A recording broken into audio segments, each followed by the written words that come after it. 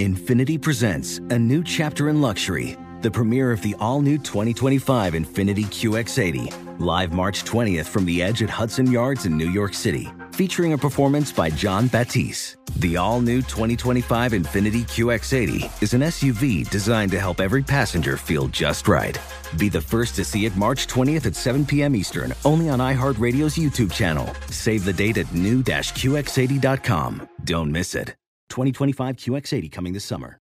Did you know that most salads travel over 2,000 miles to reach your plate? But not with 80 Acres Farms. Their crisp salad greens and herbs are food less traveled, going from farm to store in days, not weeks. They stay fresher for longer in your fridge. My salad lasts all week long, which means less food waste and easy meal planning. Oh, and did I mention there's no need to wash these greens? Because 80 Acres Farms uses zero pesticides. Visit 80acresfarms.com to learn more and find their salads and salad kits at your local Harris Teeter. Residents at Brightview Senior Living Communities enjoy enhanced possibilities, independence, and choice. Brightview Dulles Corner in Herndon and Brightview, Great Falls, offer vibrant senior independent living, assisted living, and memory care services through various daily programs and cultural events. Chef-prepared meals, safety and security, transportation, resort-style amenities, and high-quality care. Everything you need is here. Discover more at brightviewseniorliving.com. Equal housing opportunity. Hey guys, ready or not, 2024 is here, and we here at Breaking Points are already thinking of ways we can up our game for this critical election. We rely on our premium subs to expand coverage, upgrade the studio, add staff, give you guys the best independent coverage that is possible. If you like what we're all about, it just means the absolute world to have your support. But enough with that, let's get to the show.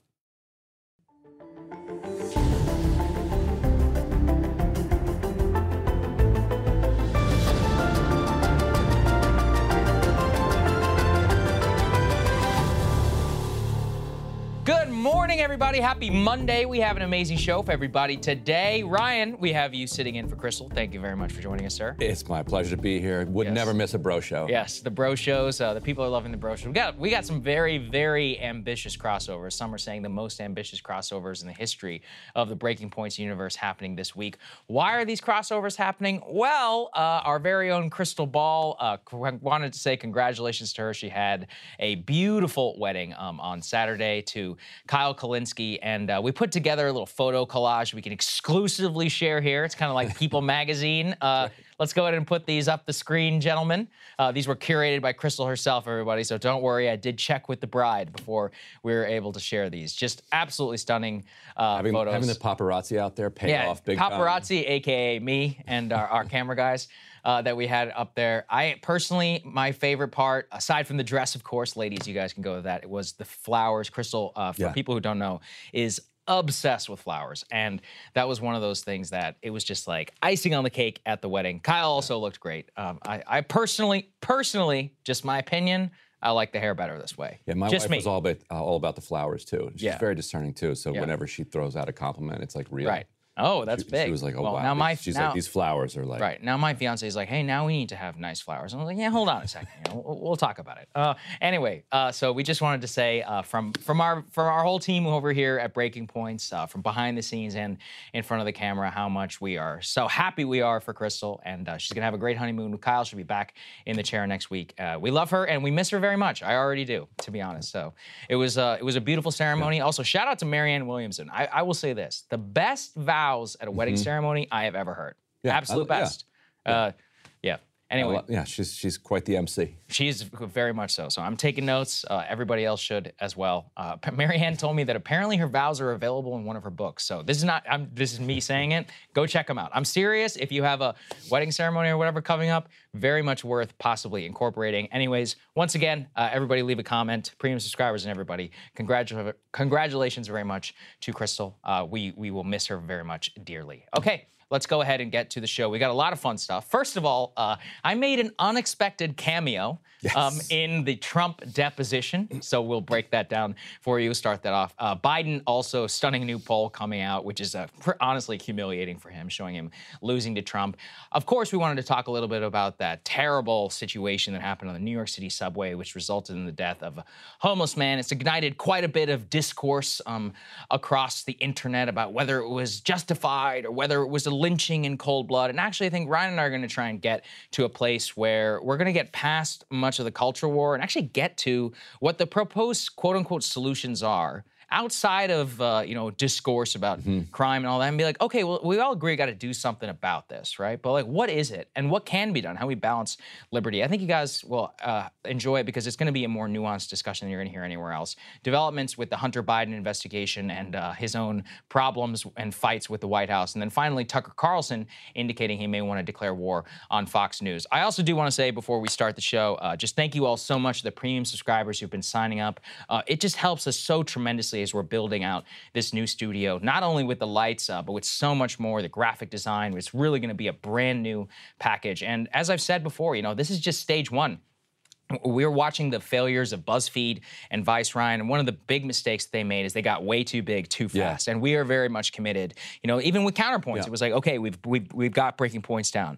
Now let's do counterpoints. We're going to refine that, right? And then the four of us, like we're all working together. We've got our partners and all that. Then we're going to the studio model. And again, all of this is completely financed out of our budget. We're not borrowing any money, and we are very cognizant that it's your hard-earned money that is helping us out. So if you are able to, breakingpoints.com to become a premium members, monthly, yearly, and lifetime. I will only just say, from a cash flow perspective, it very much helps the yearly and the lifetime at this time as the bills are shelling out. So enough of that. Let's start with the deposition. Ryan, you actually helped curate this one a little bit. For those who don't know, I interviewed Trump back in 2019, and during that interview, we talked about a lot of subjects: Iran, Iran and the Iran deal. There was the Vatican. There was a lot of stuff that was going on there. The very last question, though. Sarah Sanders came to me because that day, E. Jean Carroll, who you might know, famous actress, had accused Donald Trump of rape. And as right before I'm about to walk into the Oval, me and this guy, Jordan Fabian, who used to work at The Hill, she's like, hey, let's just stay away from that. And Jordan and I looked at each other. We're like, yeah, totally. We're totally not going to ask about that. And then, so what we did, this is a tried and true tactic. Have to ask yeah, about obviously, you have to ask about it. So we were like, absolutely. Let's just go on in there. We'll see, right? And of course, so a tried and true reporter tactic, as you know, Ryan, is you save what is most likely to be the most incendiary part very last. Because if they kick you out, then you've already asked everything else that you want. So we can notice that his team is kind of wrapping us up, and they want this all to come to an end. So I looked at Jordan and we're like, yeah, let's go. So we asked him about the E. Jean Carroll thing. And we were the first, of course, to get his response, iconic now, in which he said, quote, she's not my type. And that's actually the very first thing that he said. He said, first of all, she's not I will personally never forget that moment. It was absolutely surreal to see him sitting behind the Resolute desk and saying that. Now, though, E. Jean Carroll is actually suing him in a civil court and actually got a deposition, much of it being funded by the billionaire Reid Hoffman. We'll talk about that a little bit later during Ryan's monologue. However, my name made a cameo in that, which then led to an iconic moment where Trump appears not to recognize his own ex-wife, Marla Maple, and mistakes her for E. Jean Carroll after saying, she's not my type. So we put together a little package for you. Let's take a listen. You have in front of you, sir, a document, 5-page document. The first page says in bold type, exclusive, Trump vehemently denies E. Jean Carroll allegations, says she's not my type. It's from a publication known as The Hill. It's dated June 24th, 2019, and it's attributed to the gentleman Jordan Fabian and maybe not be gentlemen. It's attributed to two people, Jordan Fabian and Saagar and Genti. You see that? Yes. Okay, so maybe not the gentleman, I guess. That's so good. Yeah, as to whether I'm a gentleman or not is up for breaking points to decide. What do you make of that before we get to the Marla Maples thing? Yeah. Well, my favorite thing about journalism really is these accidental stumblings into history that we end up making, because you look back in your life and you're like, these things probably would have unfolded if I was never born. But on the other hand, I played a role in this thing. Yes, some very small cosmic role. If I don't ask him about this, he doesn't make this absurd claim, although maybe he makes it eventually at a rally or something. Probably I think he ended up later did. But then it winds up in a deposition, and then it winds up, and I was like, Saagar, you're a man of history, because we got to play this next clip, because this is what it leads to, which is just incredible. So roll this second one. I don't even know who the woman, let's say, I don't know who, it's Marla. You say Marla's in this photo? That's Marla, yeah. That's my wife. Which woman are you pointing to? No. Here. Carol. Oh, is that? The person you just pointed to was I E. see. Jean Carroll. Who is that? Who is this? Point, your wife. And the woman on the right is your then wife, I don't know. Ivana? This was the picture. I assume that's John Johnson. Is that That's Carol. Carol? Because it's very blurry. So he confuses Marla Maples with E. Jean Carroll, the woman who was accusing him of rape, and with his ex-wife, Marla Maples, after saying, quote, she's not my type. Anyway, I've never seen anybody's credibility undermined more thoroughly than that. Like, it's very, very hard to get caught in a that not my type kind of lie until you then say, oh yeah, that's my wife. But then he's like, it's very blurry. So there are several options. A, possibly she is his type. Look, as to the accusation itself, who the hell knows? It happened like 1980, whatever. As I said, being funded by the billionaire Reid Hoffman. Trump is actually not even mounting a defense. He's basically like, this entire thing is BS, and I'm not going to participate in this. He was forced eventually to testify. From my perspective, as far as allegations go, like she told a decent number of people at the time. Her story sounds credible. His story keeps falling apart and being like every time he makes a claim, I've never even been to Bergdorf Goodman or whatever. It's like it falls apart. Oh, that's from trying to litigate a Me Too thing from the 1980s, whatever, okay? Let's put that aside. The irony here, obviously, of course, it's actually pretty extraordinary to get a former president to be deposed, part of why I suspect Reid Hoffman, the billionaire donor, funded the case in the first place. Second, though, just leading to this very amusing interaction. So I think we have a possible explanations. A, possibly she is his type. That's one. Two, though, is that might be a little bit of a Biden moment. That might be a little old man moment there. He's losing it a Ryan, little bit. confusing his ex-wife from the 1980s with this other woman. That's like a classic one. We haven't seen as many, Biden moments from Trump, of course, but who knows? He is 78 years old, so he's not that far away from Joe Biden. That's true. It is wild that the 78-year-old man gets to go into the race as the spring chicken. Yes, absolutely. Yeah, the oldest. Trump would be one of the oldest men alive. I believe. I guess he'd be tied with Biden should he hold the Oval Office. It's just an amusing aside there to see my own personal role in all of this. I will never forget that moment when he said not, because he did it in the most Trumpian fashion. He leaned back in his chair right behind the Resolute desk, put up the hands, and he was like, not my type. It's burned into my memory. Did it feel like he had that ready, or that? No, it was totally spontaneous. It was totally spontaneous. Because also, I could tell that despite the fact that Sarah Sanders had told us that she didn't want us to ask it, he was begging. He wanted it. Yeah, he wanted it. I think he had it ready. In his head. You can just tell it was one of those things he was flipping through channels that morning. He said, her? She's not even my type. That was like the first thing that came to his head, and that's what he decided to go with. And yet, despite that, that is the person who is running against Joe Biden, it should be easy, right? And yet, it doesn't appear all that easy. Let's go ahead and put this poll up there on the screen. Okay, so what do we see here? Well, things are not so good here, Ryan. What do you think? Who do you think did a better job of handling the economy? Donald Trump when he was president, or Joe Biden during his presidency so far? Trump, 54%. Biden, 36%. Neither, 7%. Not an opinion, 3%. The reason why this is so important, Ryan, is that all throughout the 2020 election, every single time that we heard, oh, Trump doesn't have a chance, he's losing head-to-head Biden, the Trump campaign and several other polling people who got it more right than they were always said, but look at the economy number. And all the way up until the day of the 2020 election, Donald Trump led Joe Biden on the economy. And that economic figure ended up being a far better predictor of the 2020 outcome in the race, specifically in the battleground states. Now, of course, Biden won a very narrow victory, only 30,000 votes across 3 different states. But the more important thing is that not only is this Biden v. Trump in terms of their economic numbers, Biden's numbers are actually lower in battleground states, places like Pennsylvania, in Arizona, in Michigan, for example, Wisconsin, across the industrial Midwest, making it much more of a jump ball than people are willing to realize. And I think he has to be the least popular incumbent president going into re-election that has unified party support and the belief among party leaders that he's going to win. That's smart. Like, you've never had that combination before. Normally, it's like, Jimmy Carter, unpopular president. A lot of people are nervous that he's going to lose to whoever Republicans put up in 1980. And you even get Ted Kennedy running a primary against him. To have LBJ in 1968. 1968, yeah. He's deeply unpopular, and the party elites like, you know what, he might lose, and that opens up possibility. But now, party elites just believe that he's going to win. And they don't care what poll numbers, they don't care what the American people say about whether or not they're going to vote for Joe Biden.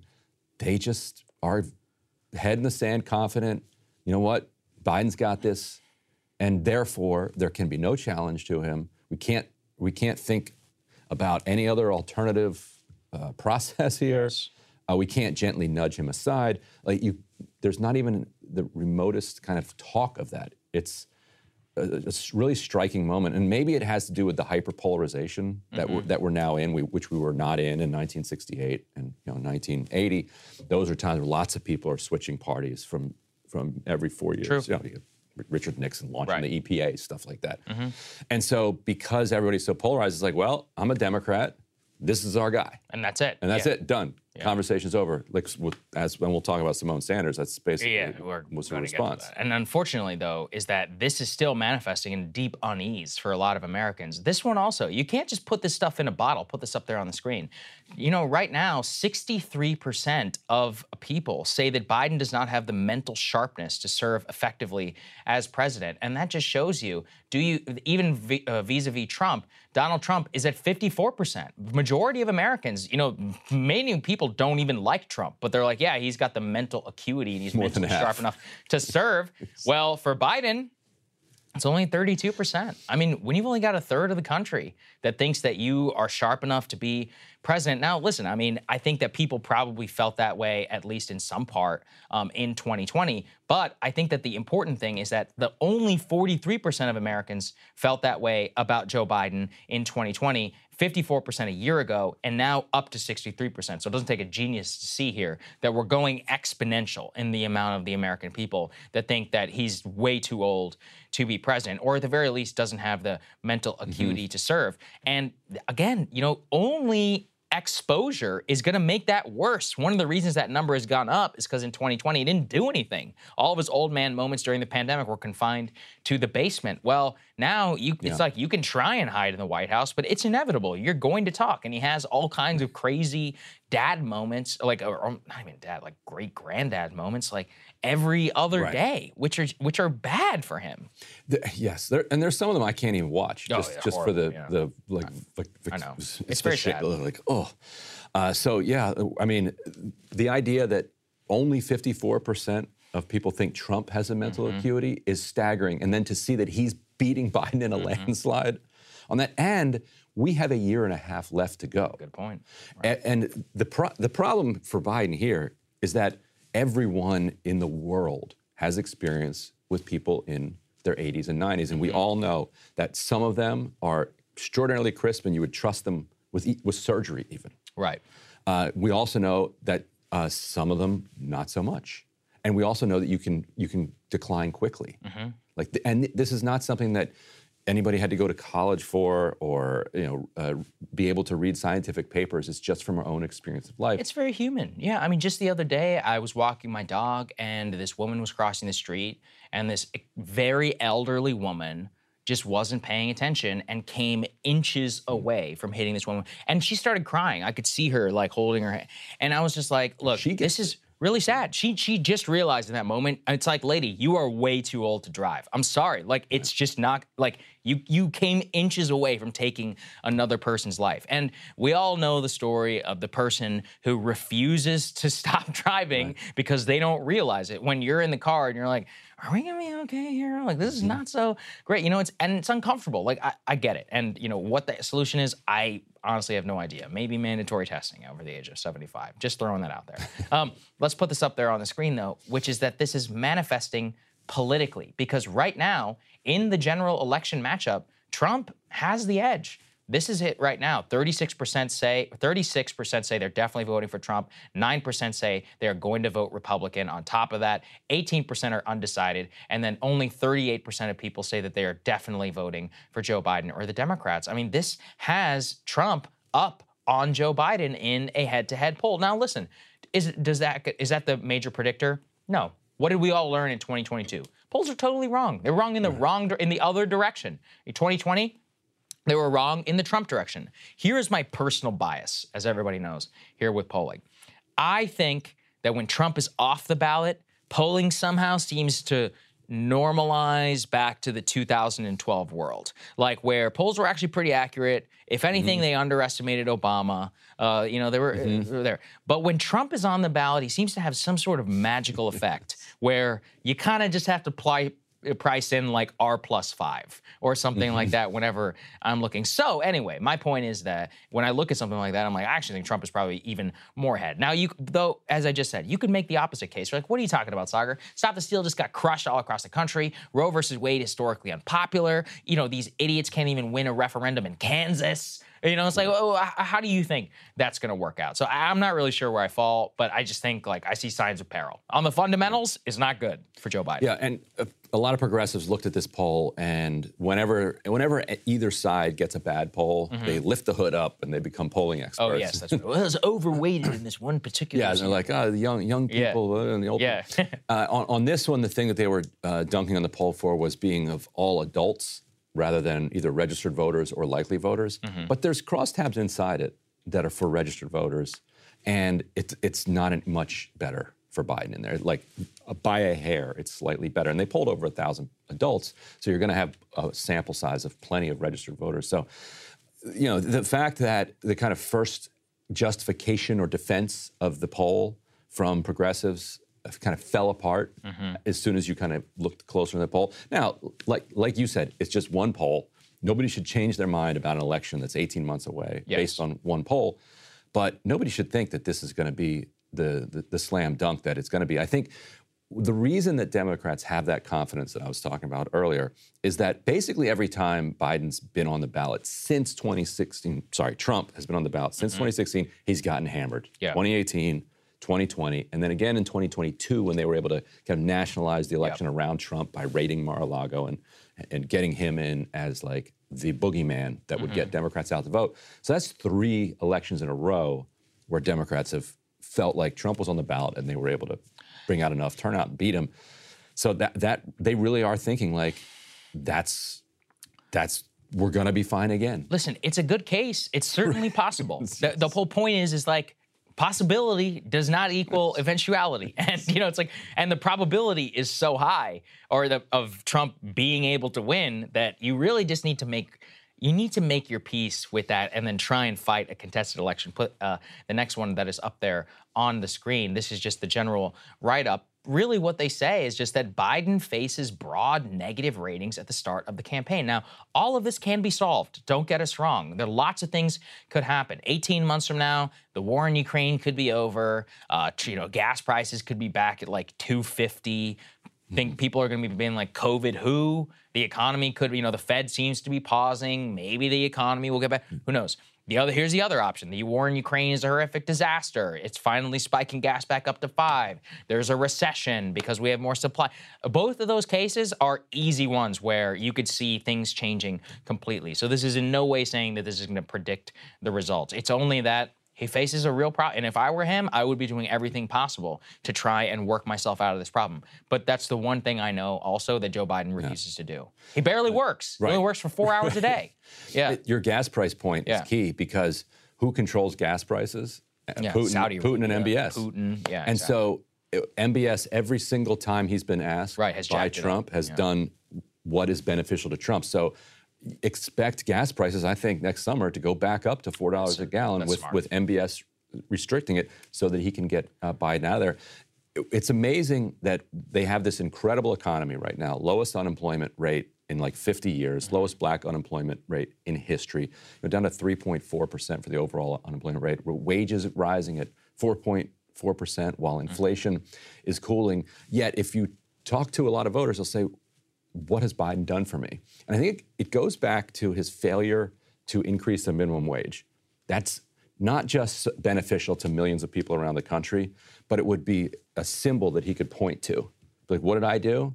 I raised the minimum wage, and they fought you on that. And they had a chance to do that. They had a chance to put it in the American Rescue Plan, but, the parliamentarian. Got to respect the parliamentarian. And so because of that, he can say, okay, unemployment's down, but then people say, okay, well, unemployment's down. How much credit do you get for that? And also, inflation is up, so I'm not so excited about the jobs market because I'm still nervous about inflation. If he had something to point to, like, I raised the wage, I agree with you. that would be just a knockout blow. Right. Instead of, well, I'm going to make sure that they don't take control so that they might not pass this unpopular thing on abortion. Although, listen, it has worked, as we have found out for Democratic gubernatorial candidates like Gretchen Whitmer and others. You can do a terrible job and you can still get reelected. So, you know, it's like, don't put that outside the realm. Very, very easy. Now, let's go to the next one here.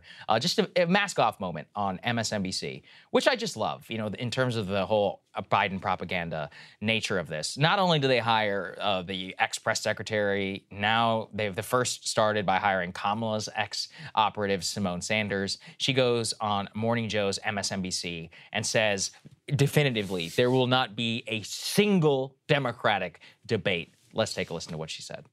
Bobby Kennedy Jr., doing well. He's at 19%. Hasn't really gotten that much out there. I mean, and I'm starting to hear more and more talk about him. Are we going to actually have a challenge here? I'm trying not to laugh, Joe. There's not going to be. Can I stop you for a second? Yes. Do you know how many people said the same thing about Donald Trump in 2015 on this show? Except I will note, same exact thing. Yes, because there was going to be a Republican primary. But I really think that the mealy-mouthed Democrats, as I like to call them, and some of my progressive friends who would like to live in a fantasy land, they need to come back to reality. And the reality is this. The sitting president of the United States of America is a Democrat that would like to run for re-election, so much so that he has declared a re-election campaign. In that case, the Democratic National Committee will not facilitate a primary process. There will be no debate stage for Bobby Kennedy, Marianne Williamson, or anyone else. So we're going to have another Bobby Kennedy in an empty chair in a debate, right? There will be no debating. Yeah, no debate. The Democratic National Committee administers the debates, and they're not going to set up a primary process for debates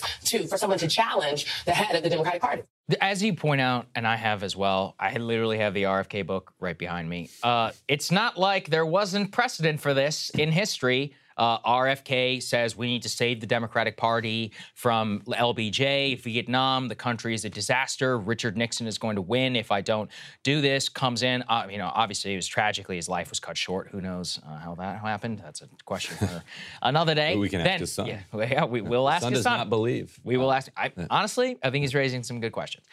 Anyway, so we put that to the side. Then we have literally the primary process facilitated, as I understand it, Ryan, by the DNC in 1980, whenever Ted Kennedy decided to challenge Jimmy Carter. And as I've pointed out here before on the show, I'm curious what your read on it is. I think Carter was a doomed candidate no matter what. That said, I think he probably did a better job in the 1980 presidential election against Reagan because he had to challenge and defend his beliefs against Ted Kennedy by definitively winning the primary. He maintains that it made him weaker. I think he was weak no matter what going into that election, but Ted Kennedy's challenge towards him made him affirmatively have to make the case to his base and to Americans about why he should keep the standard bearer of his party. So what is your take? I think there's two separate questions when it comes to Kennedy's influence on Carter's reelection. One is the actual primary itself, and then the second is Kennedy's role after the primary and in the general election.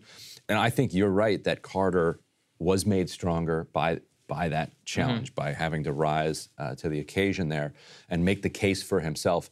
But then Kennedy, by kind of basically not endorsing him and not bringing his coalition in behind him, he's very sort of endorsed him, but like it's complicated. He gave it's that still very dramatic, and he gave this like tear-jerking speech at the convention where he's like this guy killed all the puppies, but the dream will never die. Yes. Like so vote for the dream killer. Yes. Because one day in the future the dream will rise again. It was like it's brutal. Like you couldn't watch Kennedy's acceptance speech and come away if you're a Kennedy supporter anything but hating Jimmy Carter. Like how could you kill this wonderful man and his movement?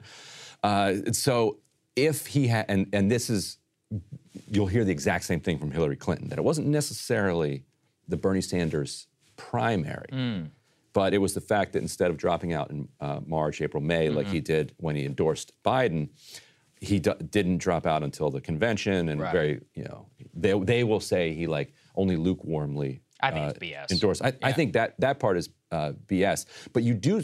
I think Bernie has internalized that, like, and if you watch how he comported himself in 2020. Yep, as soon as he dropped out, instantly was like, I'm supporting Joe Biden. And he writes in his book that he didn't want to be blamed and he didn't want to do anything that could be interpreted as undermining Biden. So if you have a primary that then results in the parties coming together, then I think it is beneficial to the party. Yeah. But if you have a primary where the winner is kind of a jerk to the loser and the loser is like, well, then screw you, then it does, I think, hobble you going into the general election. That's my take on it. I think that's fair, but there's no evidence that Bobby Kennedy or Marianne would even do that. And by the way, even if they did, I mean, you don't owe it to anyone, right? It's like to endorse them. They ultimately, to be fair, also to Kennedy, it's not like Carter was all that nice to him. Yes, after exactly. The primary. He was a huge prick. Exactly, and egos get so deeply involved in this. Like Carter didn't do what he needed to do to pull Kennedy in. Everybody's got responsibilities and duties and obligations, and nobody met them. Yeah, and if anyone's interested, I read Jonathan Alter's biography of Jimmy Carter. It's actually fascinating. It's called His Very Best. Highly recommend it. Not usually a figure who you would spend 800 pages on, but you learn a lot about the guy. Our only engineering president, which, is actually kind of revealing, if you ask me. Let's go to the next one here. Very interesting what happened with the Proud Boys. We wanted to make sure that we got into the verdict that came down, which genuinely is historic. As we had laid out here previously, both on the Oath Keepers and on the Proud Boys, who were charged with seditious conspiracy. Seditious conspiracy is a very, very difficult charge to prove. The last time that the FBI had brought that case, it's like a domestic terrorism incident in the 2000s, they actually lost quite handily. So Crystal and I were very skeptical that the jury was going to be able to find these claims credible. Ultimately, though, the FBI and the DOJ, the Biden Justice Department, prevailed in this case. I think it's worth spending a little bit of time on what happened there. So let's go ahead and put this up there on the screen. This is the release from the Department of Justice. They say the jury in the District of Columbia returned guilty verdicts, multiple felonies against 5 members of the Proud Boys, finding 4 of the defendants guilty of seditious conspiracy for their actions before and during the breach of the U.S. Capitol on January 6th. Here was the case, basically, that the DOJ laid out. The defendants plotted to oppose by force the lawful transfer of presidential power, to prevent members of Congress and the federal law enforcement officers to help protect them from discharging their duties. One of them, Enrico Tarrio of Miami, the former chairman of the Proud Boys, they list the rest of the defendants, were guilty then of seditious conspiracy and the conspiracy to obstruct an official proceeding. Now, I think it's interesting, Ryan, and I know that you have some background on this, about the way that the seditious conspiracy charge was proven. A lot of it rests on text messages that were actually sent by Tarrio to the rest of the Proud Boys about what they were entering in. Now, around the jury and the way that they arrived at this, there was actually a fascinating interview with the jury members in Vice. And one of them flagged to me. Now, I'm not questioning the jury. I'm literally just using their own words about how they ended up at this charge. Just put this up there on the screen. They say, what evidence convinced you that the Proud Boys had entered into conspicuous and seditious conspiracy? Here is exactly what they said verbatim. It was all the chatter, all the chats, Parler, Telegram, not just the chats, but also the private text. I think what it boiled down to, what they had to say prior to Jan 6, and the fact that they had wanted to do something in secret. And that's why the government couldn't present too much evidence that they had already deleted, because it was unrecoverable. So they didn't definitely want people to know. They didn't want everybody to know the plan, the Proud Boys, because then I guess it would have gotten out, and they didn't want it to get out. What did you make of this, Ryan? A lot of people who are civil libertarians have picked up on this to say, well, you're basically saying that the absence of evidence is the evidence of absence. Donald Rumsfeld quote, see what I'm going for there, and convicted them on seditious conspiracy based on this, that they were trying to cover it up. Obviously, it doesn't make it look good, but it also isn't necessarily the direct evidence, at least in the way that many civil libertarians are looking at it, for why that should have been charged. Once again, the jury can do what it likes, and it didn't reach its decision. We're just here talking about it. It's a deeply, deeply disturbing rationale to say that, well, if you were trying to maintain your privacy, that there must be some reason. Like that is. That's why I was worried about it. That's so antithetical to American values. But I think what you also saw later in that interview is this clash of 2 American values. One was the sanctity of the free elections and the peaceful transfer of power.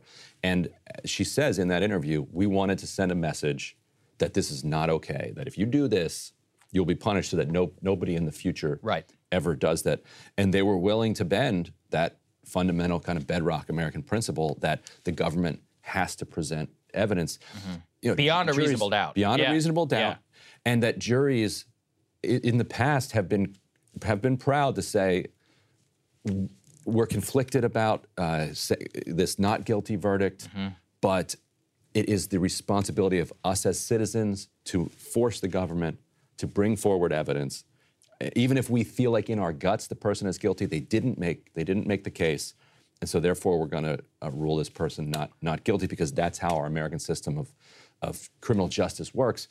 And here they kind of, according to her, are kind of discarding that and saying, well, they probably did it, and the fact that they deleted all these messages suggests to us very strongly that they did it, and it's more important for us to err on the side of punishing them so that nobody tries to bust up an election again. And I don't want people to accuse us of cherry-picking this interview. She literally said this. They said, did it matter that there were significant amounts of messages deleted? Quote, it showed an absence of evidence of standing down. No one says, no, don't do this. We're not going to do this. There was none of that. And that was probably because they never said it. The things that were affirming they were going to be violent, they just kind of let it happen. They point to one of the defendants was actually acquitted on seditious conspiracy, and they ask for the difference. And they say, well, he wasn't in leadership, and he only joined the Proud Boys in November or December of 2020, so he didn't have a whole lot of time pre-January 6th. They have different tiers that they were talking about. We actually deadlocked on one of the defendants at first, got through that and said not guilty. Another factor was that he wasn't the brightest bulb on the porch and may not have been bright enough to really know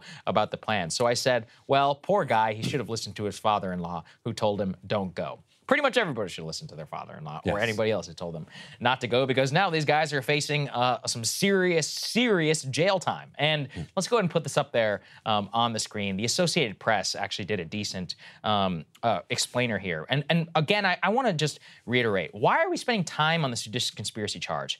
This is one of the rarest charges and very, very tough ones for governments to be able to prove. I mean, historically, most juries have rejected it in the past when the U.S. government brought this, even in cases of major domestic terrorism. So just keep that in mind. And the reason why is it was intended for basically extremists and others like in the post-Civil War era. I mean, you can imagine the context of what happened. What the Associated Press and all of that point out is that this post-Civil War law was to arrest Southerners who were still fighting the U.S. government. Very rare in modern American history. What they basically said is that they had to prove beyond a shadow of a doubt that this was a conspiracy not just to storm the Capitol, but explicitly to block the transfer of power from Trump to Biden. Now, as I've pointed out here previously, outside of the recent January 6 cases, the previous ones that were brought in government all came to acquittals. That was in 2012 against that so-called like hate group, because they said that prosecutors relied at that time specifically only on hateful diatribes against the First Amendment and didn't actually prove, as required by the law, that they ever had detailed plans for rebellions. And so the reason why we're spending time on the detailed plans is that the detailed plans and their government's ability to prove those detailed plans are at the heart of a successful seditious conspiracy charge under the statute in the U.S. federal law. Yeah, and so often when you're debating the questions of these political crimes, there is a crime that underlies it where you don't even need this extra political crime in there. So in other words, like, did a bunch of these guys, not Torrio, because he was already under arrest, but did maybe a Fed. Yeah, not maybe. It genuinely was a federal informant, which is kind of wild because he still got convicted anyway. Right. What's the point of having all these federal informants if you can't stop this? What's the point of being a Fed if the Feds are still going to charge you? There's also that. Yeah. So these guys did sack the Capitol, and they did do so with the intent of blocking this transfer of power, like blocking this proceeding. So you've got them on that. Yeah. Like charge them. Conspiracy to obstruct. Charge them with that and lock them up for that. Right. Like great. Right. If you're going to then pile on the extra political charges, I feel like you really do need to have the evidence to back that up. And if they deleted it before you could get it, then that's too bad for prosecutors.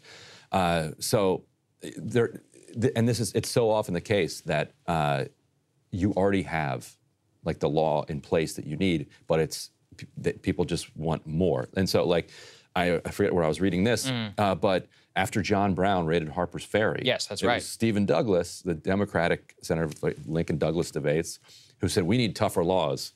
So you don't need tougher laws. Yeah. He killed people. Like, you've got him. Yeah. Like he led an insurrection. Now, to me, good for him, and he's a hero. Well, the reason Stephen Douglas and all of them did that is because Brown became a political symbol of rebellion across the world. He like ignited the flame and all of that, and not only across the world, but you know, obviously in the North. Prior to that, the idea of armed rebellion over slavery was basically unthinkable. And it also spawned. It was like it's kind of like people who pray for disaster. The Southerners, they're called fire eaters at the time, people who wanted to break away from the Union. They were like, Brown was everything they could have imagined in their wildest dreams about what the North really wanted to do to them. Yeah, and even Lincoln was like, look, we hanged the guy. He has some quote where he said, we could hang him 10 times. Right. And they wouldn't be satisfied. So Douglas is like, well, how about more laws?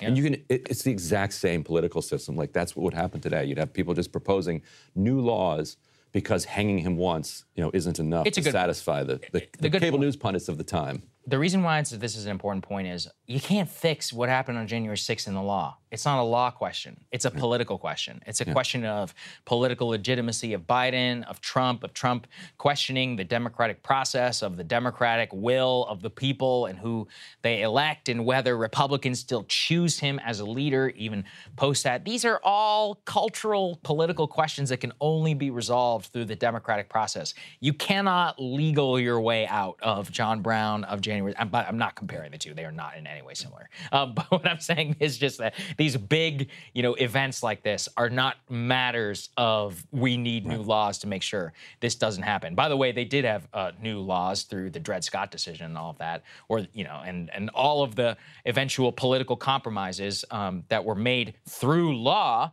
to try and prevent the Civil War, and it didn't work because it was not a question of law. It was a question of human dignity, of power, of slavery, and all of that that eventually resulted in a clash of wills and of arms that had to be where one side had to be subjugated. I hope we don't come to that. I pray that we don't. But the point is that we can only solve this through means way above the law, at least just in my opinion.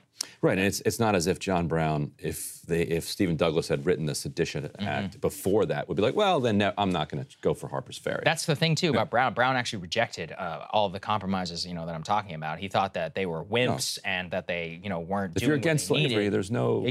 I mean, it's kind of like that Louis C.K. joke. He's like, yeah, the abortion protesters, they think there's murder going on in there. He's like, what would you do if you? And I was like, I think that actually coded for liberals the way that many pro-life people who I've met as well, the way they think about this is it's always just important to get in the mind of somebody that you don't understand.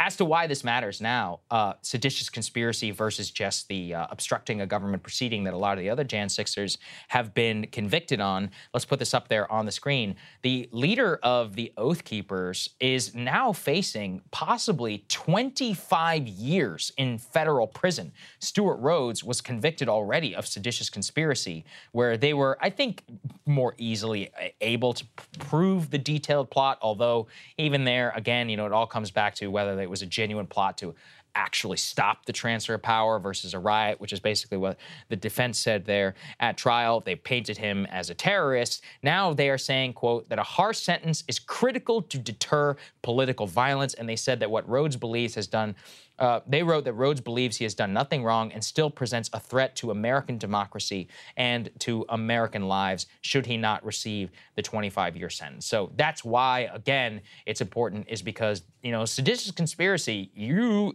theoretically, you could spend your life in prison after being convicted of this charge.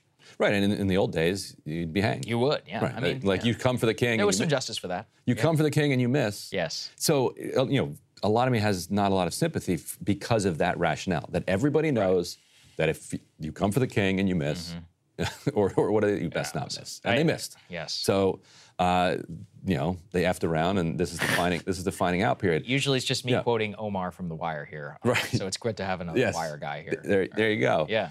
And so, but these extremely long sentences, I think we don't realize how kind of out of the kind of civilized world we've gotten. Up until the early part of the 20th century, it was extremely rare for people to get even 10-year sentences. That's true. Now, some of that was because you were much more likely to get capital punishment for murder, and then everything else underneath that, there were shorter sentences.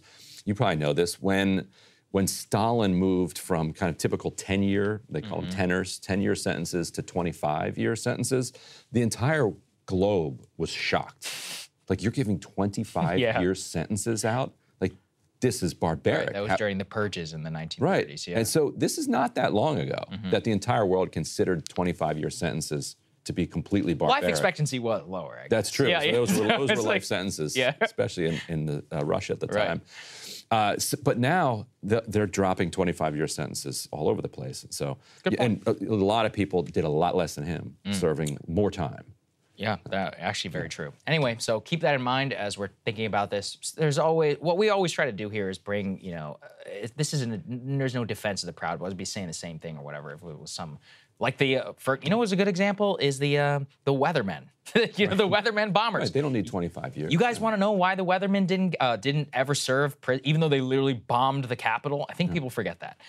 You know why? Because the FBI was illegally spying on them. And we easily could have convicted every single one of them for life, even for murder. In some cases, some of them were convicted, but they weren't because J. Edgar Hoover and others violated their civil liberties, and the determination was made because their civil liberties were violated. Even though these people genuinely did commit acts of domestic terrorism and wanted a violent insurrection against the U.S. government, that still the principle had to hold within U.S. law that civil liberties and violations by the state shall not trump the ability to go after them. Same with Ellsberg. They would have gotten him. Right. The only reason he got off. The only reason he got off is because the Nixon administration spied on him. Yeah, which is incredible. So always keep that in mind whenever we're thinking about these things. Okay, let's go to the next one. Just such a tragic event happening on the New York City subway. Lots of discourse around this. Jordan Neely, he was a Michael Jackson impersonator at one time.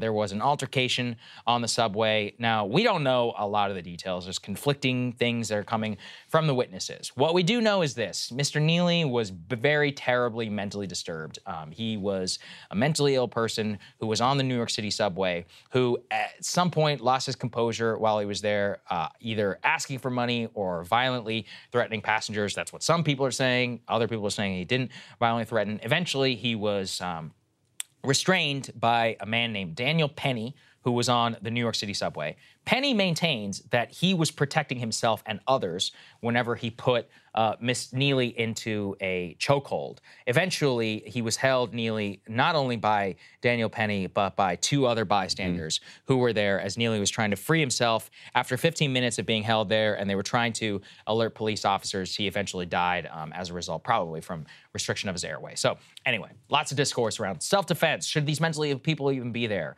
How exactly should we deal with this in the future? And the overwhelming consensus, I think, Ryan, from a lot of outside of the self-defense is like, okay, I think we can all agree it is menacing to have like mentally ill vagrants like all over cities.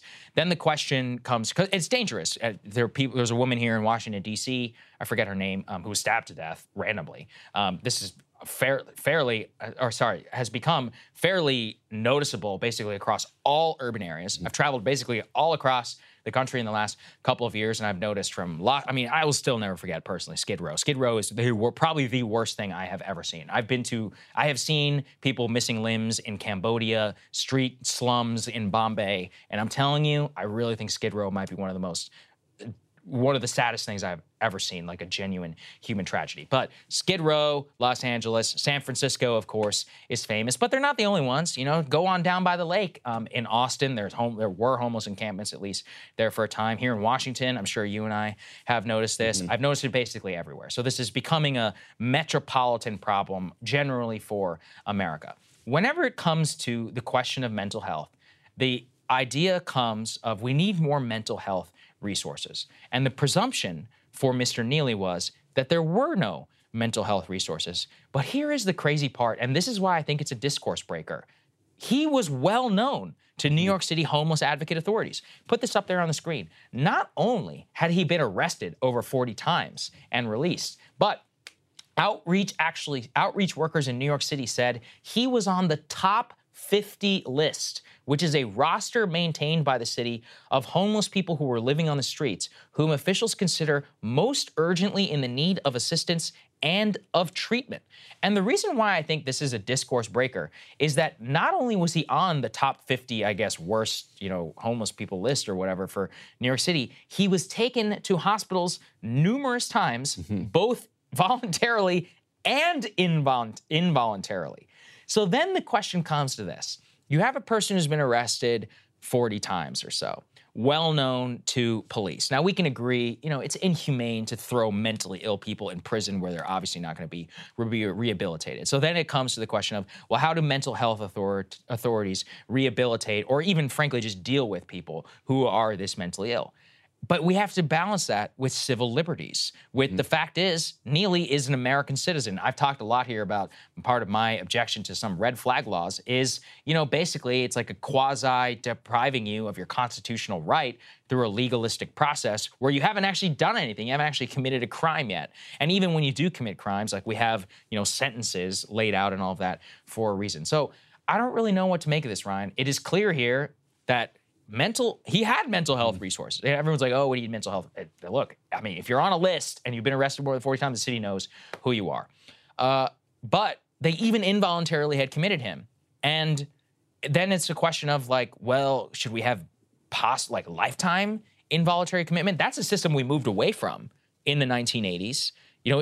Specifically to balance civil liberty concerns, but also funding. And there's a lot of questions about that. So I don't know what to make of this. I'm curious what you... Right, and then the question is, what does the commitment look like? Because the Times writes about how Neely, most of his arrests were the nuisance things that are like associated with homelessness. Yes. Urinating in public, jumping the turnstile. Right. Which we've all seen if you've ever been in New York City. But then there was one, maybe a year or two ago or so, where he punched a woman in the face, broke her nose, caused a lot of damage to her, was arrested, charged with a felony for this.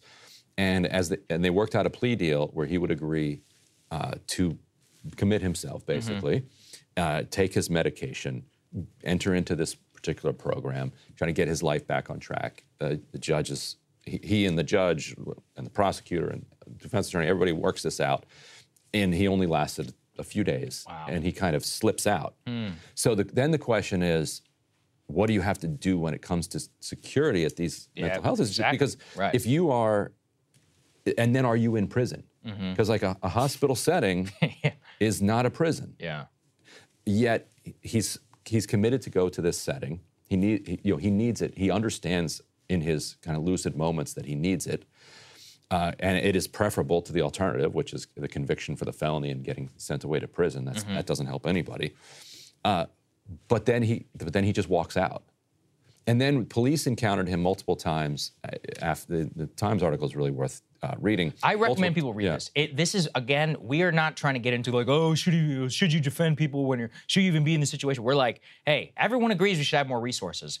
How do we balance resources with civil liberty concerns? I have no answer. I actually don't have an answer. I don't know what it is. I could only look at this and just be like, wow, what a tragedy, man. There were multiple failures where officers were called because he was at one time, he's peeing at the Coney Island end of the subway. Another time he was doing something else that brought cops out.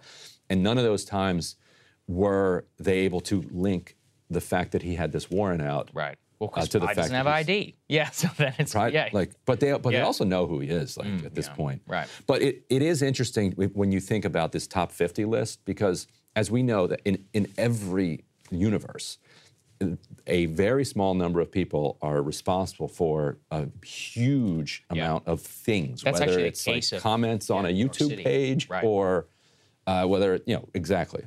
Yeah, it reminded me of shoplifters in New York. I got to find this. Yes.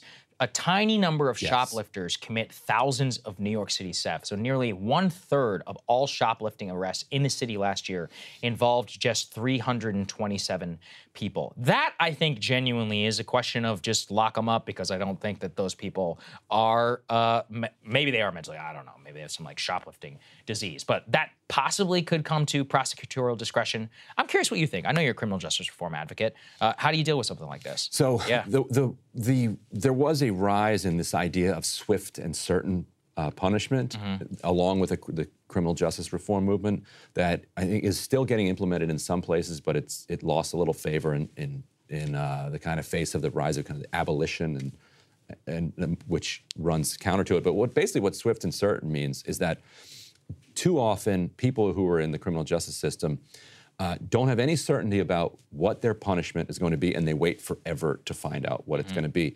And so if you get caught shoplifting, you may get no penalty at all. It might take 5 years for them to run you through the system, or you might wind up getting some weird judge who gives you 3 years if you're over like a felonious level of theft. Right. And they say what that does to people is that they just take their chances. Yes. Because the gamble at that point is to not worry about the consequences. What swift and certain means is that if you commit the crime or you violate probation or parole, the punishment is going to be immediate, you're doing a weekend. Yeah, you're going. And it's always going to happen. You don't have there's no question about it. And so as you're thinking through your decision matrix, that is in your mind.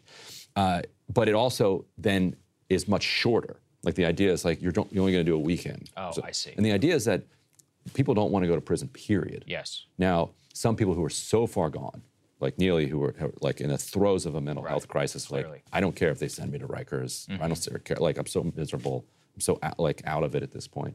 I think, we deinstitutionalized our mental health response over the last 20 years.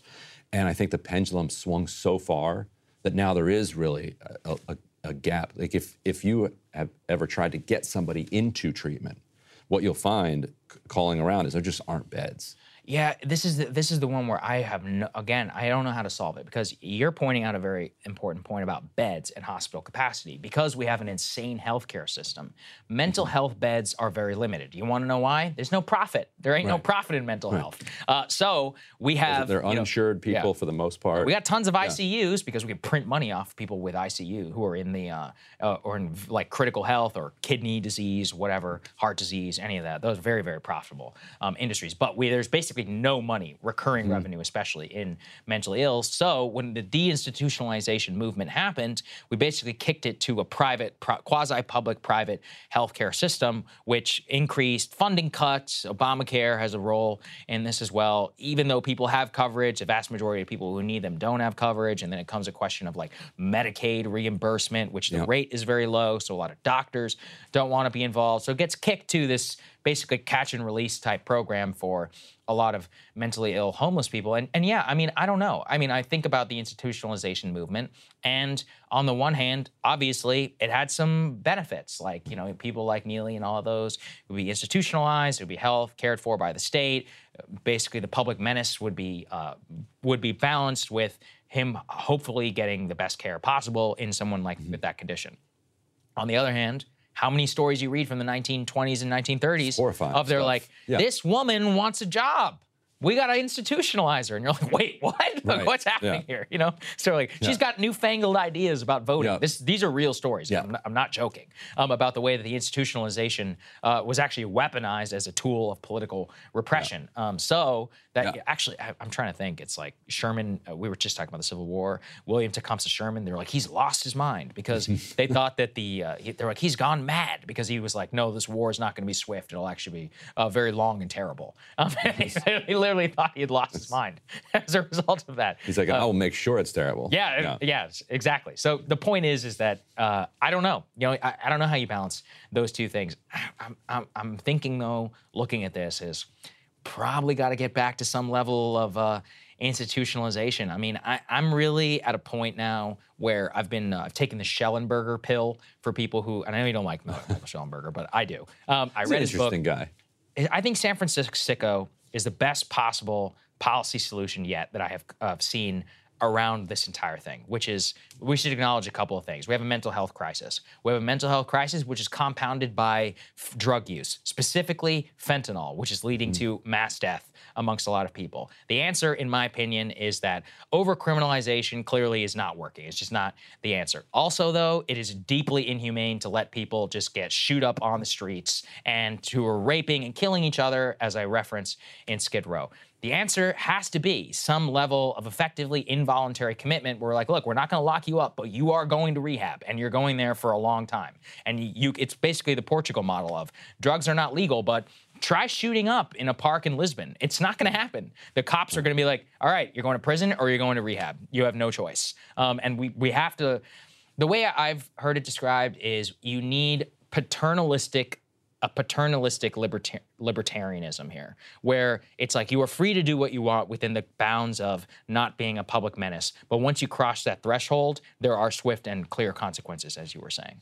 Yeah, because you also have to realize that the people who are in those crisis situations are not. They're not happy. They're not living meaningful. Oh God, no. Lives. It's watch like the you Soft said, White Underbelly channel. It's dangerous. Right.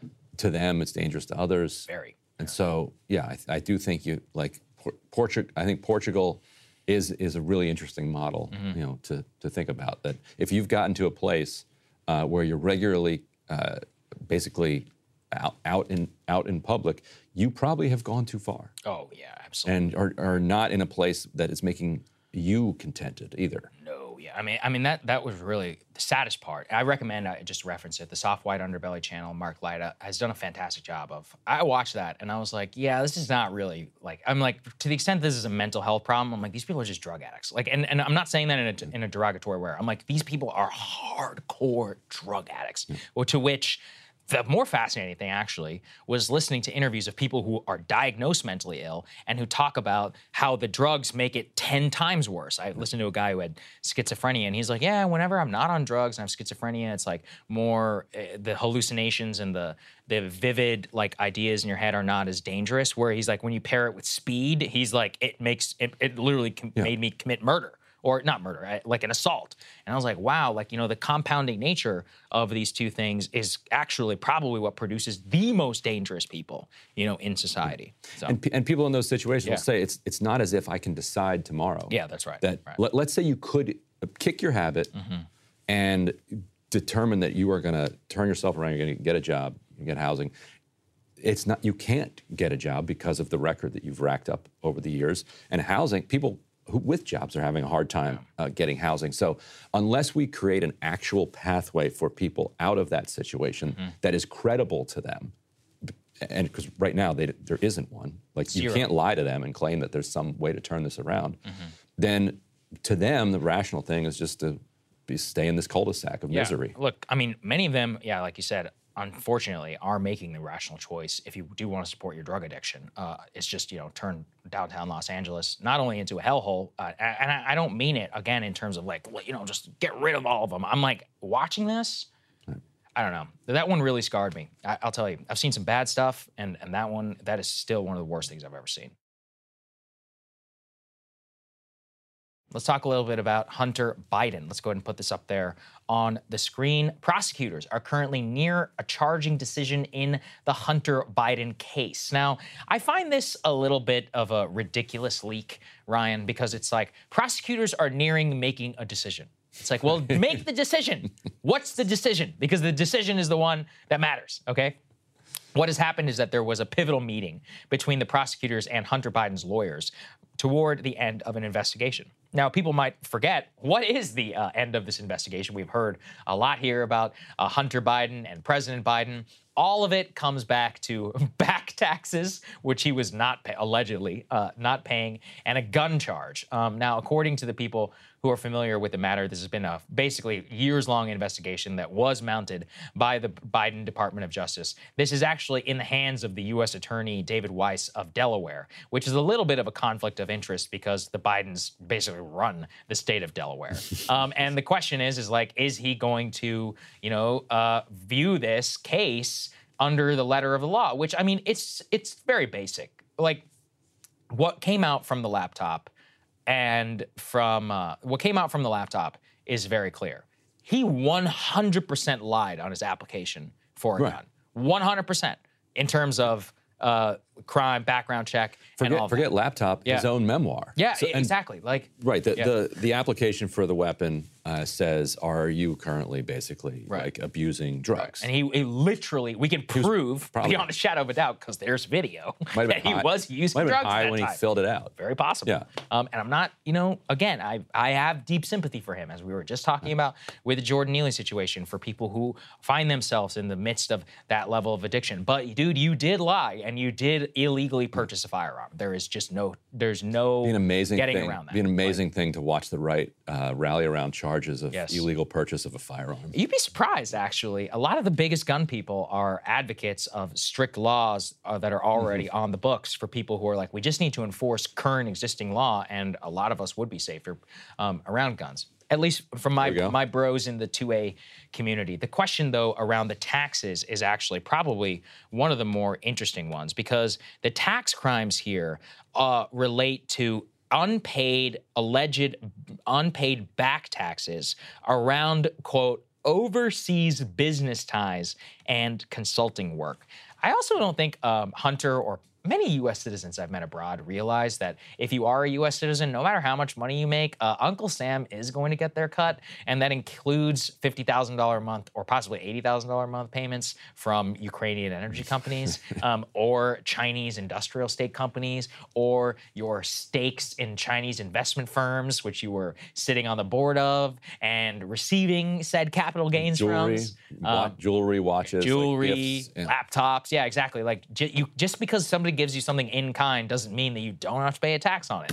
And that is something he may be finding here out the hard way, because as we've already showed, he already has, his allies point out, though, that he had to pay the back taxes. Yeah. So by paying the $2 million in unpaid back taxes, he's acknowledging, I did not pay my taxes. Here is another crazy part that I think not a lot of other people are focusing on. Hunter did not pay this $2 million back taxes with his own money. Buddy did, yeah. His friend paid his back taxes.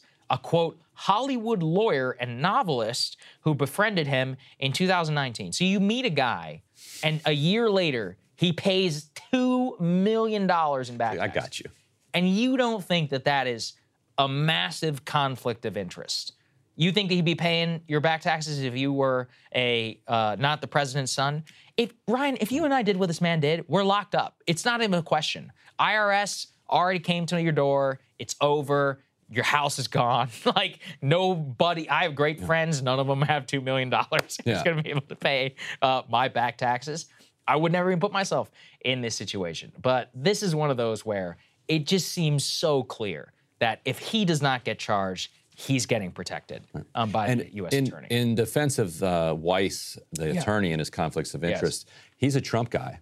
Like he was, he's a Trump holdover. Right. But you're right that Delaware. But then again, what are you going to do? Like, it's Delaware. Right. Like, this is. It literally is if anyone's ever been to Delaware, it's basically a highway. No offense, Delaware. And offense intended. Sorry. Offense intended. Okay, all right. Offense Screw intended. Delaware. All right. Well, my future in-laws went to the University of Delaware. It's complicated. Anyway, there is the only thing of note, in my opinion, is the massive rest stop, which says the Biden Rest Center. The Amtrak. The Biden station. Right. Yeah, and they want like $5 per square mile for you to drive through their state. There you go. That's true. Yeah, so they can have no income tax. Make a lot of money on the tolls. Yeah, it's pretty annoying. Joe. Anyway, let's go to the next part here, because Hunter Biden's legal defense, is actually putting Biden in a little bit of a hard place. To put this up there from Axios, they say that aides with President Biden are actually clashing with Hunter Biden's teams over his dealing with legal battles, because Hunter is moving towards creating a legal defense fund and hiring ethics advisors. Now, high-level Democrats are really worried about the idea of the president's son soliciting money to pay for his legal troubles. This is another thing that I keep coming back to. This guy printed millions of dollars off of his dad's name for 30 years in public. Where did all of the money go? Well, the big guy had to take his cut, right? Yeah, it's like, where is all of the money? How do you spend millions of dollars on crack? I mean, is that even possible? Millions. Millions of dollars on crack. If you're in Vegas, you can blow through that. Hundreds of thousands, I would believe. Millions? Like millions of dollars? Like millions of dollars on crack and European prostitutes? Like, if you're getting bottle service. Maybe you're right. Listen, obviously, I'm a member of the uninitiated. So from what we can see here is that they are very worried that he will be publicly raising money from who knows, maybe people like sketchy Hollywood lawyers who happen to have $2 million around, paying his legal funds. Basically what it has come to is that Hunter is still very upset that he has become a household name. He doesn't believe he's being fairly treated, when in reality, it's well beyond fairness. He'd be locked up. He would have a 3-strike minimum if he wasn't the kid of literally any other, of the president of the United States and a former very powerful senator. What it basically comes back to is that he is in a real ethics bind because he reportedly has, quote, millions of dollars remaining in legal debt that remain on his books. So he would have to use and solicit donations probably from Biden allies to be able to pay for all of this. So I just think it's a nightmare scenario for President Biden. And also, the headline is not going to look so great for him. We are nearing the period where they probably do have to charge him if they are going to charge him. Either way, or not charge. Because even not charging is political is a damaging headline for Biden in the same way that Hillary getting not charged before the election was actually turned out to be damaging for her. The attorney that he's talking to that has the Biden camp annoyed is Abby Lowell. So I'm sure you know. He represented the Kushners. Of course. I remember him. He's kind of a brass knuckles kind of guy. And the Biden team is like, let's keep this out of the headlines and keep this chill. So who are you thinking about using? He's like, Abby Lowell. They're like, no. They're like, we can't deal with this. Are you kidding me? Yeah. So it was reported that he recently met with Anita Dunn and the other members of the team to try to get on the same page about Abby. Abby, can you please not humiliate us?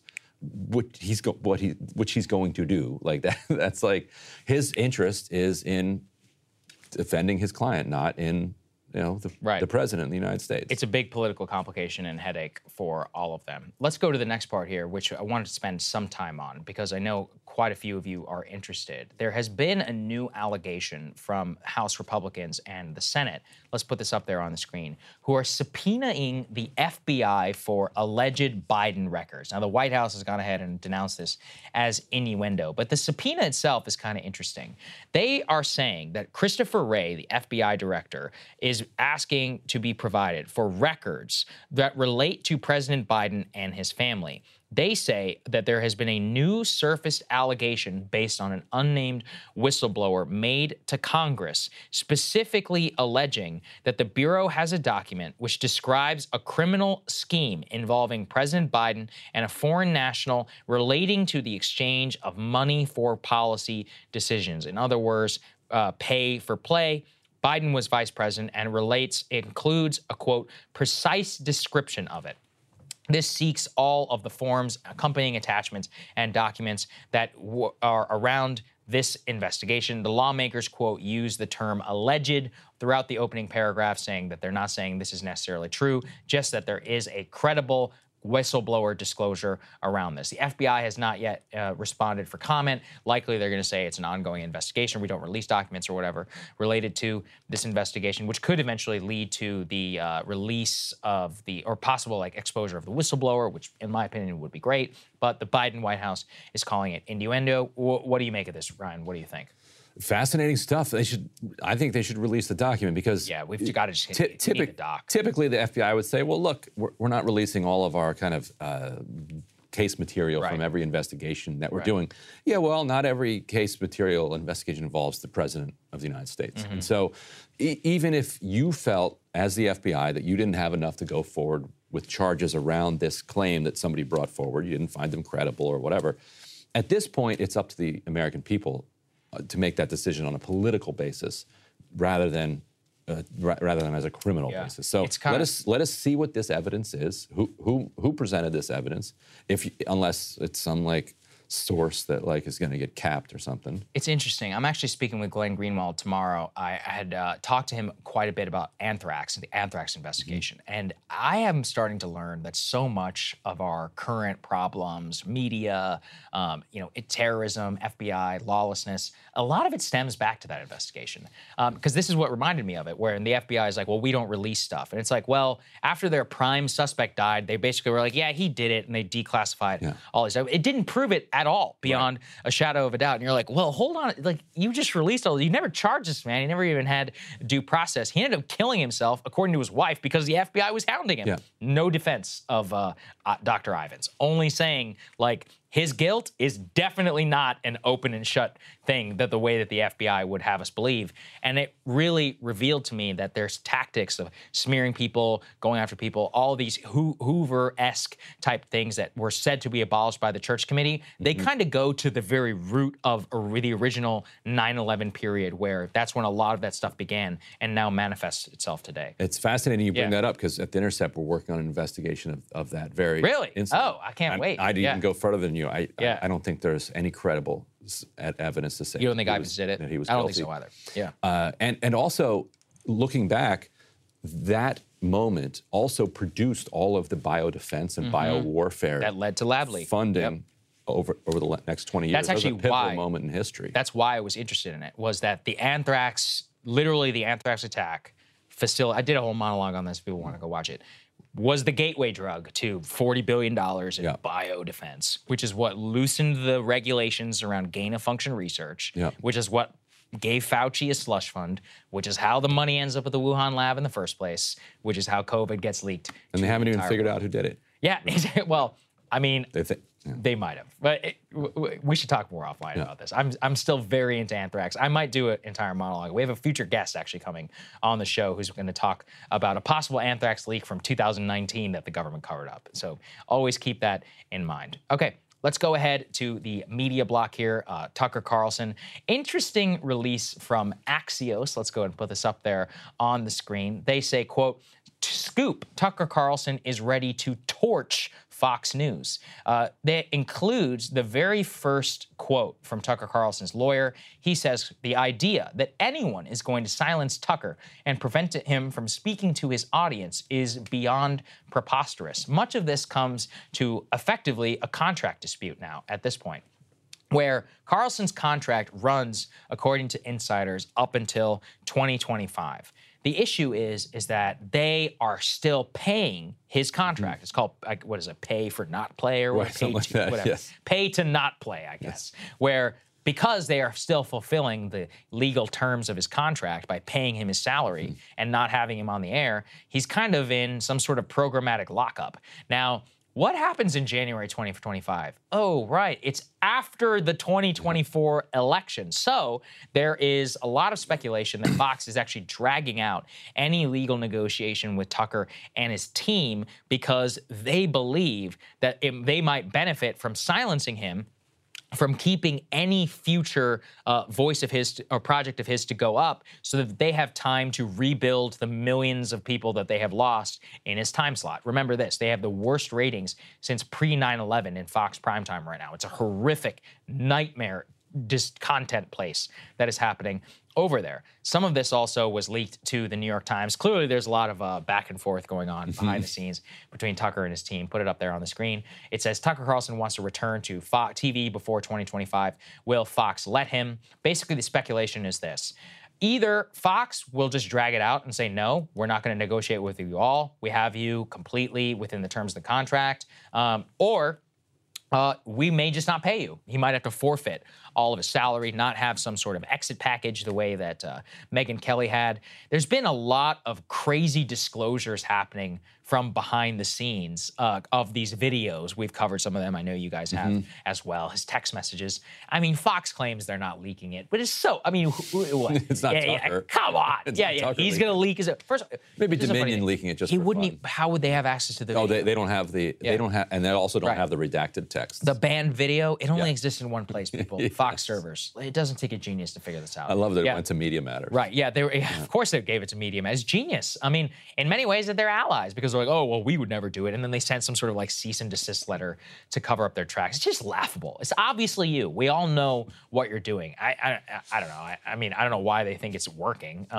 If anything, the right is only coalescing even more around Tucker, and they don't think that Fox is legit. They don't understand their audience if they think that that's going to hurt Tucker. Exactly. With that audience. Yeah, it's just so foolish to even think about. But I think it comes back to the fact is, legally, it is a bind, because they do have him within the terms of the contract, and they basically have to acquiesce to letting him go and to do his own thing. We have seen people who are on his side, people like Megyn Kelly, actually come out and go after Fox and has actually been telling Tucker to take them to court. She says Tucker should walk away and forfeit the pay. Let Fox take him to court over the sole issue of silencing him for the rest of the election season. The man they fired and smeared relentlessly while he stayed silent. See how their dwindling audience repays them for that. So that would, of course, be like trial of the century, right? If Fox takes Tucker to court explicitly to keep him within the terms of the contract. But at the very least, big-time media battle gearing up here. Also, can I just say this? Non-competes are BS and they should be illegal. Yeah, Crystal and I had a real problem. Yeah, I'm 100% behind it. Crystal and I can't talk too much about it. Had a real issue with non-competes, had a breaking points and all that caused us a hell of a lot of stress. And it's not even just about us. We're fine. There are a lot of people out there, we've spoken previously about like grocery store chains. We're like, yeah, if you bag for us, you can't go bag for somebody. It's like, screw you on a legal principle. Jimmy John's had them. Jimmy John's, that's exactly right. That's what I was thinking of. It's screw you. You do not dictate where I work elsewhere. Right. You pay me to perform a service, and that's it. Everything else beyond that is a matter of my individual liberty. So it really bothers me that It'd be amazing this if a worker was like, exists. I will take this job, but you cannot hire another worker if I leave. Perfect. Yeah, perfect. They'd be like, that's insane. Yeah. That's not how this works. Like, oh, okay, cool. Then I'm not signing a non-compete either. We're not talking about the welfare of $25 million salary cable news pundits, okay? We are talking specifically about why legally this is an idiotic framework to conduct yourself. Is there a deal to be made where Tucker agrees to not disparage Fox and they let him out? Like, how do you see this ending? I don't know if he would do it. I mean, here's the thing: they have so unceremoniously fired him and treated him. I mean, they didn't even give a chance, right, for anything amicable. 2 days after he's gone, they're leaking his text messages, and they're leaking his text messages and leaking videos of him behind the scenes to me. Like, they're kind of the ones who shot first. Well, I mean, first they fired him, and then second, immediately, their chief PR is a woman named Irina Briganti, who used to be very powerful in the tabloid days, but in the age of the internet now looks like a clown. Yes, that's what I said, Irina. And what it is that she thinks she's like this behind the scenes mastermind who determines Fox. It's very like Roger Ailes in terms of we wield power. But what they don't understand is you're not the only place to go anymore. Nobody cares at this point whether they get to go on cable television or not. I know a lot of young people who are coming up in the media industry. Not one of them still cares about going on cable. Whenever we were coming up, Ryan, it was the only way. Right, yes. It was the only opportunity that we had. But the moment the internet happened, I jumped ship. I can tell you that. In terms of my opportunity, you. So did a lot of people. Like, I remember getting a couple angry calls back in the day from Irina Briganti. She's a real screamer. And that's kind of weird. Yes. What are you looking at today? 2023 is a really interesting time to be alive. If you went back 50 years ago and you asked Americans what it would be like, they would probably light up with wonder. They would have visions of the future and technological progress man could hardly imagine. Just think about Back to the Future 2. In 1985, they believed 2015 would be a land of different dress, of hoverboards, of technology which would radically transform the American way of life. The real answer was far more depressing. 2015 really wasn't all that different from 1985. The cars were more fuel efficient, we had the internet, and our economy became 100 times more financialized. Wages were mostly flat, most people's work schedules were exactly the same, but more importantly, the pace of technological progress did not catch up in the way that we envisioned. In the words of venture capitalist Peter Thiel, we were promised flying cars, all we got was 140 characters. The characters, though, being a reference to Twitter, which I guess today, if you pay for Twitter Blue, it's unlimited. But You get my point. This has been my view of the world now for quite some time, and it's why I was not surprised at all with a recent poll that took some neoliberals by great surprise. More Americans today say that life for people like them is worse today than it was 50 years ago. Some 58% in 2023 versus just 42% in July of 2021. This crosses party lines and now maintains a sizable majority of Americans. You dig deeper and you actually see more signs of rot. As Pew notes, quote, sizable majorities of U.S. adults say in 2050, over 25 years away, the U.S. economy will be weaker. The United States will be less important in the world. Political divisions will be wider, and there will be a large gap between rich and poor. As for how people think things are going, quote, Americans' negative views of the nation's future are influenced by their bleak assessments of current conditions. Only 19% say they are satisfied with the way things are going. 80% are dissatisfied. Ratings of the economy remain largely negative. An increasing share of public expects economic conditions to worsen over the next year.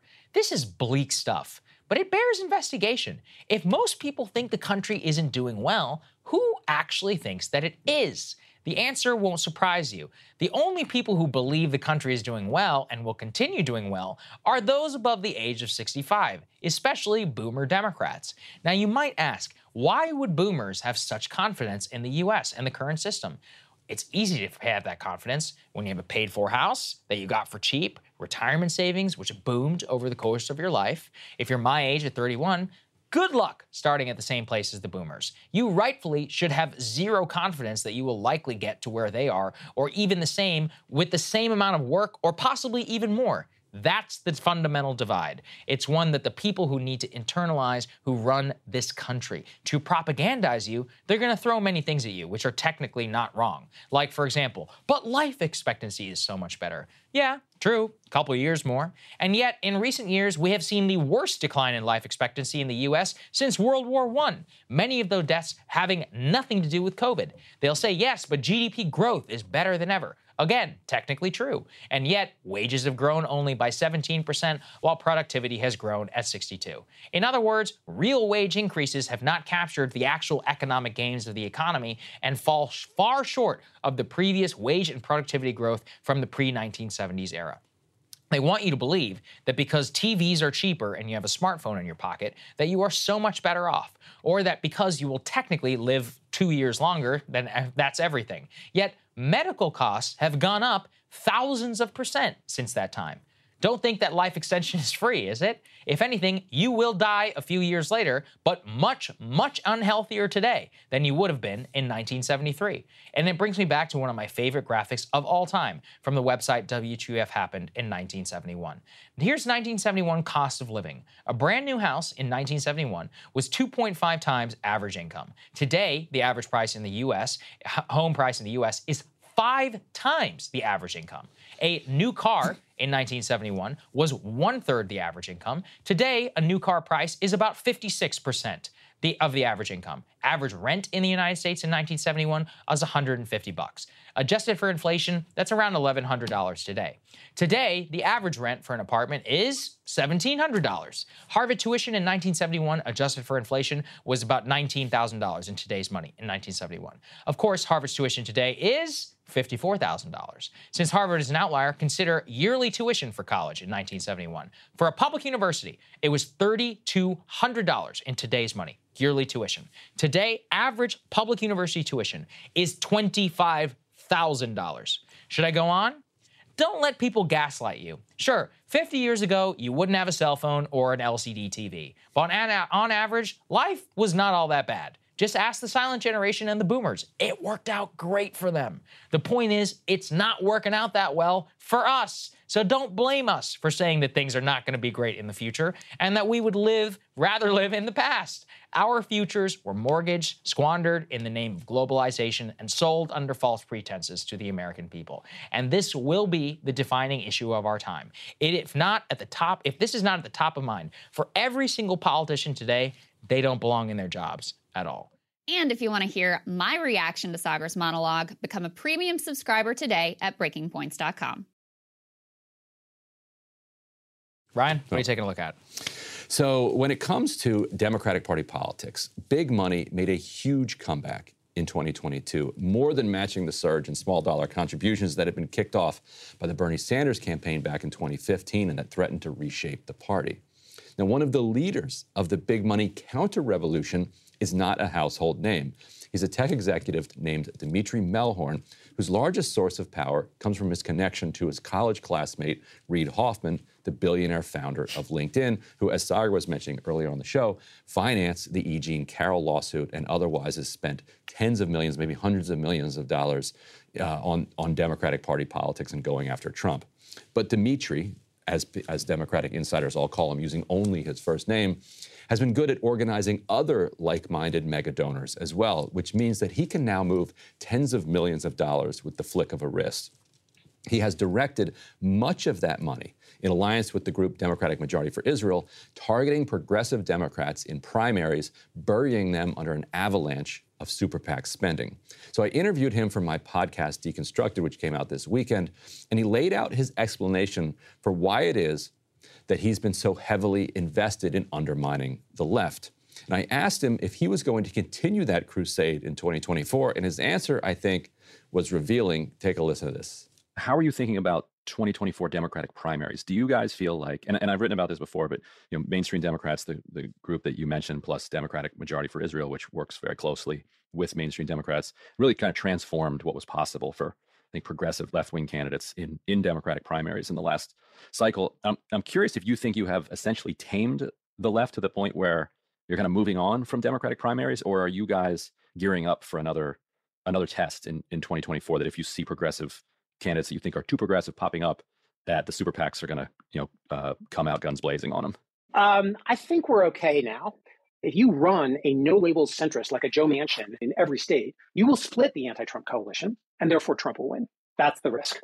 And I think it's a huge risk. It is one of the top 5 ways that Trump could get reelected is if Nancy Jacobson and Mark Penn and Joe Lieberman continue in this path and put this ballot line in every state.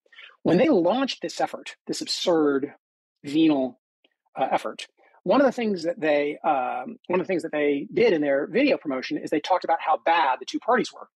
And the visual images they included were Donald Trump on the right and AOC on the left. And so they're ignoring the existence of Biden. Now, I don't think it works. I actually think no labels has a real risk of collapsing in this effort, and I hope that they do. And I think that in general, if you listen to the way Bernie Sanders is talking about endorsing Joe Biden, I am quite confident right now that the actual extremes of the left are pretty severely marginalized. That's in general. At the margins, it's a little bit like, for example, when a judge gave a ruling that was really unhelpful. This is the judge with the abortion pill, and AOC comes out and says we should just ignore the ruling. Like AOC is siding with J.D. Vance. The two of them are both like, yeah, rulings that we don't like, we shouldn't do. And it makes it hard to build a coalition of donors around the rule of law. But in terms of general voters, I don't think it's a problem anymore. And I don't think we need to do more to fight back against it at the moment. Well, they're good news and bad news for the left. They won't get bombed by super PACs, but that's because they've been thoroughly beaten down to the ground. Yes. Well, there you go. Congratulations. So 2 things to talk about here. Let's do the left first. And if you want to hear my reaction to Crystal's monologue, become a premium subscriber today at breakingpoints.com. Thank you so much for watching, everybody. We had a fantastic time here. Bro Show. Ryan will be back on Thursday. As I said, we have a very ambitious crossover, which I'll leave to be a surprise for tomorrow's show, which I think everybody is really going to enjoy. But with all of that, thank you so much to the Breaking Points premium subscribers who've been signing up, helping us out, build here the new show. With all of that, we will see you all tomorrow. I'll see you guys soon.